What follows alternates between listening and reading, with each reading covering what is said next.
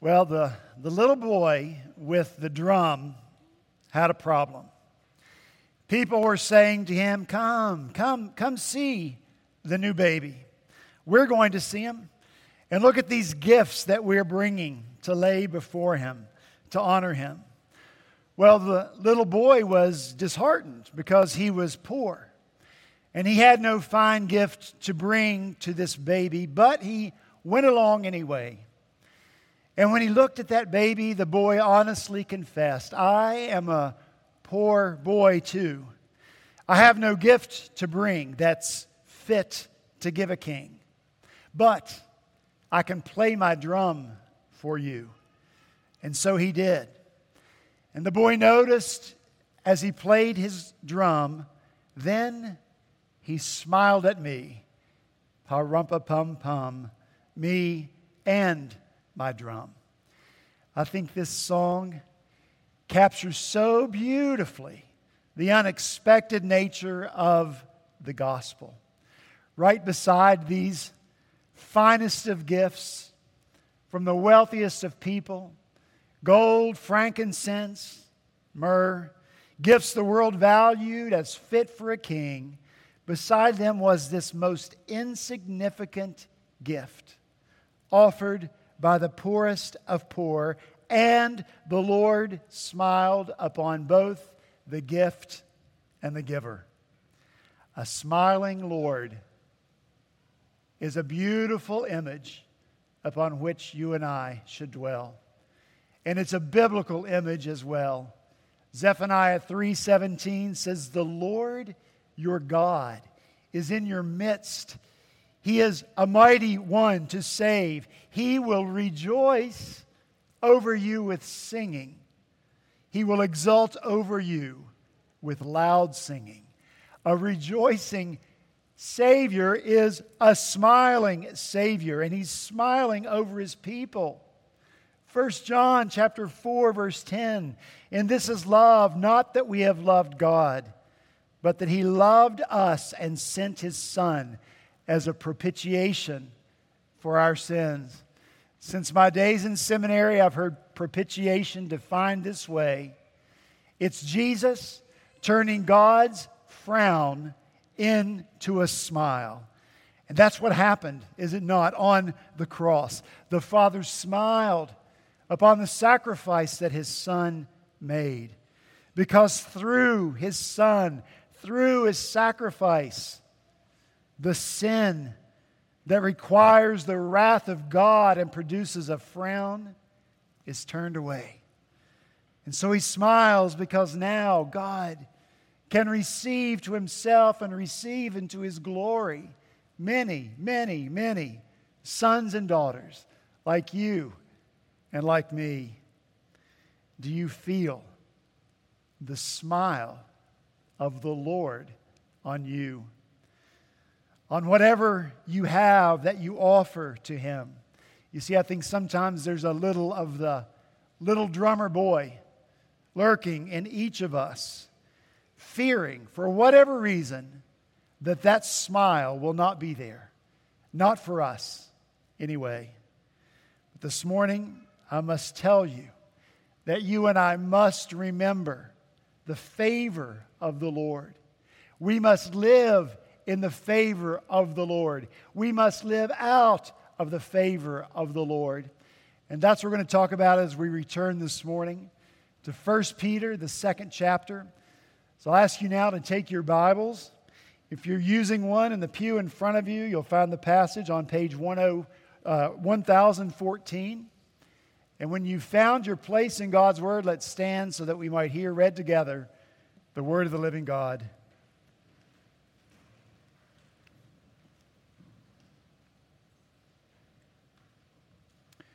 1 Peter chapter 2, beginning in verse 4, this is the word of the Lord. As you come to Him, a living stone, rejected by men, but in the sight of God, chosen and precious, you yourselves, like living stones, are being built up as a spiritual house, to be a holy priesthood, to offer spiritual sacrifices acceptable to God through Jesus Christ. For it stands in Scripture, behold, I am laying in Zion a cornerstone, chosen and precious, and whoever believes in him will not be put to shame. So the honor is for you who believe, but for those who do not believe, the stone that the builders rejected has become the cornerstone, and a stone of stumbling and a rock of offense. They stumble because they disobey the word as they were destined to do. But you are a chosen race, a royal priesthood, a holy nation, a people for his own possession, that you may proclaim the excellencies of him who called you out of darkness and into his marvelous light. Once you were not a people, but now you are God's people. Once you had not received mercy, but now you have received mercy. Let's pray. Father in heaven, we come now to your word to see the excellencies of Christ in it. We ask now that once again your Spirit would join your word. Transformation, we pray, would take place. Sanctification in our lives as you help us know more and more who you are, and as you turn us more and more into the likeness of Christ. We pray that you would do that in us and through us now in Jesus' name. Amen. Thank you. You may be seated.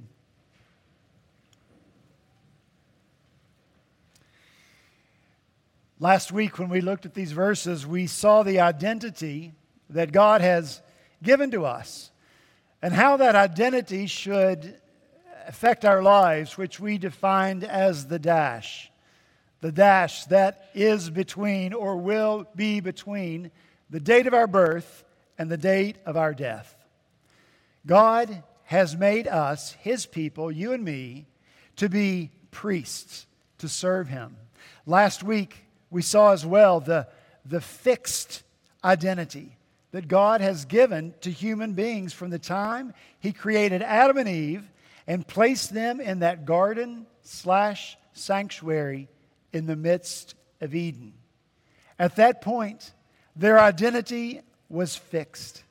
And as the only ones in all of creation who are created in God's image, they were just that. They were the image of God in the sanctuary. Secondly, we looked at the function that was given to them. Like priests were going to be required to do later, God commanded them that they should work and keep that sacred place. And as God's only image bearers, they represented God to creation and creation to God. And so in that sense, Adam and Eve were the connection between heaven and earth.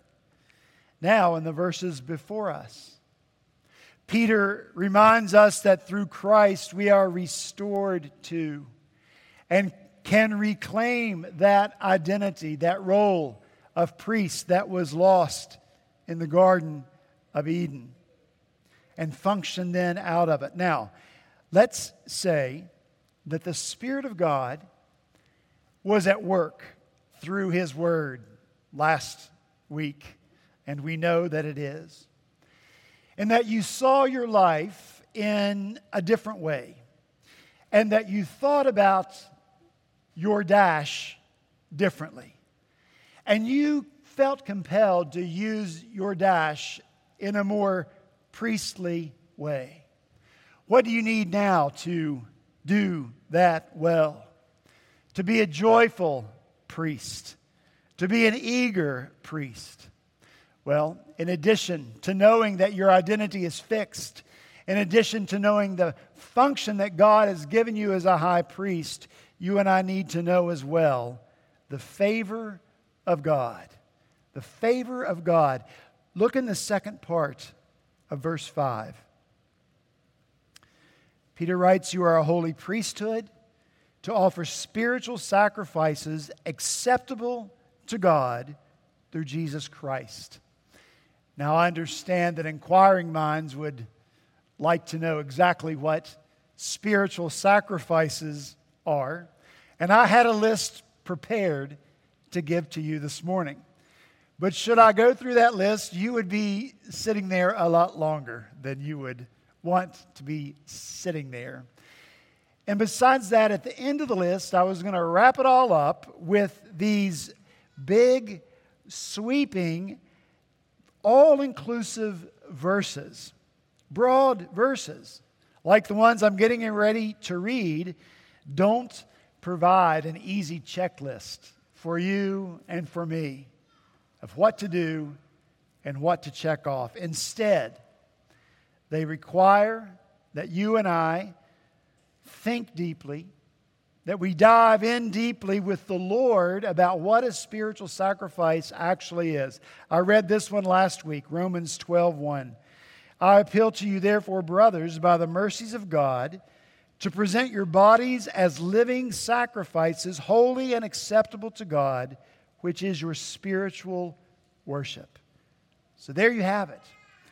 Your whole body, all of your being, should be offered to God as a sacrifice. We had an elder here at Redeemer many years ago, and he is now with the Lord. But he used to always say about this verse, he would say, Craig, you know the problem with the living sacrifices? I would say, no. What's the problem with the living sacrifices? He would say, living sacrifices are always crawling off the altar. That's true, is it not? You and I have to do the hard work. We've got to figure out what offering all of our life looks like. We've got to figure out how it is to keep ourselves on that altar as a sacrifice to the Lord. Colossians 3:17.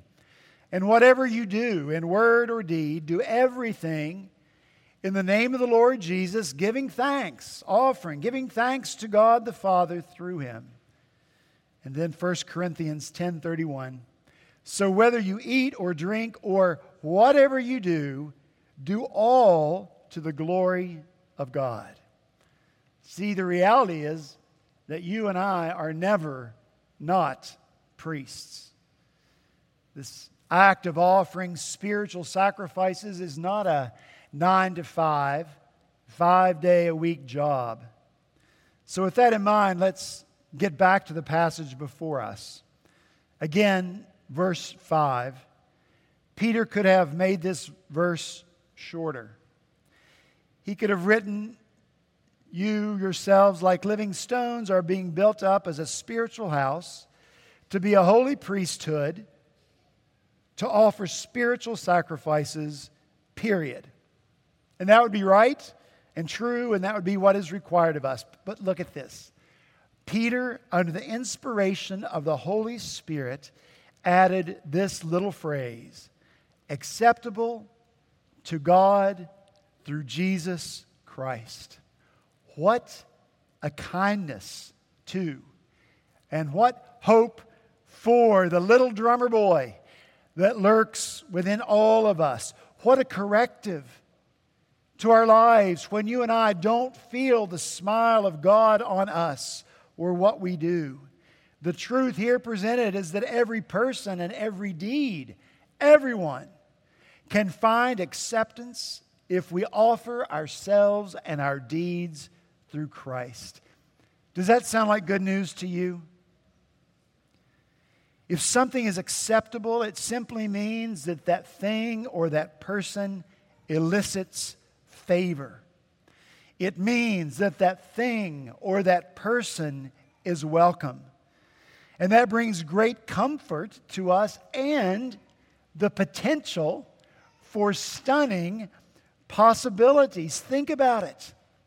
The favor on and the acceptance of whatever we do if we do it through Christ. Listen, the time of the Lord's favor upon us, it's now. After Jesus was baptized and after He was tempted by Satan in the wilderness and triumphed over him on that occasion, Jesus launched His public ministry. And His first appearance was in the synagogue in His own hometown of Nazareth. And out of all the Scripture and all of the Old Testament that Jesus could have chosen for this inaugural reading, He chose this one. that his Spirit had inspired Isaiah, the prophet, to write. Was it Jesus' favorite? Who knows? But Jesus took the scroll and he read these words. The Spirit of the Lord is upon me, because he has anointed me to proclaim good news to the poor. He has sent me to proclaim liberty to the captives and recovering of sight to the blind, and to set at liberty those who are oppressed, to proclaim the year of the Lord's favor. Now is the time of God's acceptance. Now is the time of God's approval, because it pleases God to bestow His favor on us. Because God has been waiting to smile on the world, to smile on you and me through the finished work of Jesus Christ. The time of the Lord's favor has come, and I don't tell you a new truth. Preachers rarely tell you anything you haven't heard before. I just remind you of an old one. As the hymn writer notes, I love to tell the story, for those who know it best seem hungering and thirsting to hear it like the rest. And that's because I think, like another hymn so aptly describes us, prone to wonder. Lord, I feel it. And so you and I needed to be reminded of this old truth of the acceptance and favor and welcome that we have with the Father. Because I think you and I sometimes hesitate outside that curtain too long. The curtain that was torn in two from top to bottom when Jesus died on the cross. We watch others go through that open curtain. We send others there ourselves, but too often we don't go. We must accept that God has made us priests, and the place that priests belong are in the holy place. We enter, and we enter through Christ, and that pleases God, and it draws His smile and His favor. So don't forget, you are accepted by God through Christ. You are pleasing to God through Christ. You are pleasing to God through Christ. Is that good news? We read this phrase over and over in the Old Testament.